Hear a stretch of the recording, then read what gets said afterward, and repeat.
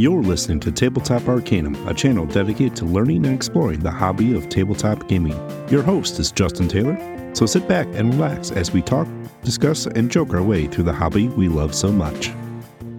Welcome to Tabletop Arcanum. This is Justin, and I'm bringing you a review of Point City, a game put out by AEG, designed by Flat Out Game, plays 1 to 4 players in about 15 to 30 minutes, has an MSRP of $24.99. Point City has that play on words with Point Salad, and is a logical next evolution in that line of games. Still, you're looking at points everywhere, still you're looking at drafting cards, but Point City does a couple things differently this time around. First thing is that when you draft cards, you draft them in a adjacent manner, and they're double-sided, so sometimes they are on the resource side, sometimes they're on the building side, and whichever cards you draft are backfilled with the opposite side card. This gives you a very interesting dynamic as the board is constantly shifting between every turn and every player, offering you a lot of choice, and sometimes that one card you're looking for gets sniped and replaced with something that doesn't work for you. Point City does have a couple other mechanics hidden in it, and I do appreciate a lot of it because you have not only the adjacent restricted drafting method, there's also the resource management of getting the resource cards to be able to draft the building cards, and that engine building mechanic that some of the cards have a permanent resource on them or some other effect that will keep those building cards and points coming to you. All in all, there's a lot to be said in the positive manner for Point City, and if Point Salad just wasn't your thing and you need a little bit more out of a game,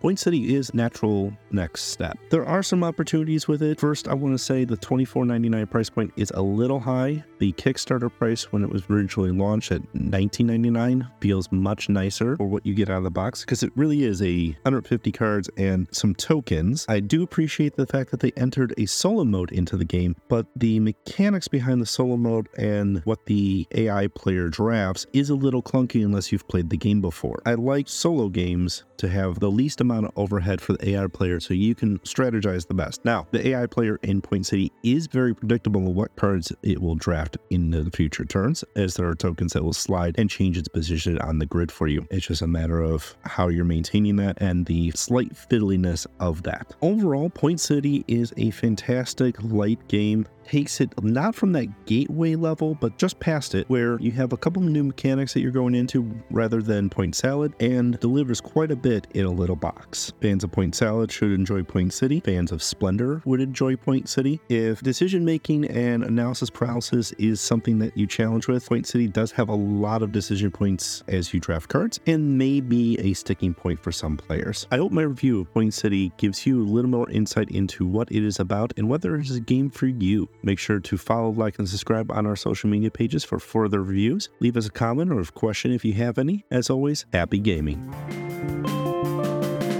You've been listening to Tabletop Arcanum, produced by Justin Taylor. This episode was hosted by Justin Taylor, mixing and editing by Justin Taylor, original theme by Paul Moore and Isaac Gilbert. Check the description for this episode's featured background music. Follow us on social media. Links are found at tabletoparcanum.com. Be sure to like, follow, and subscribe, and leave us a review if you would.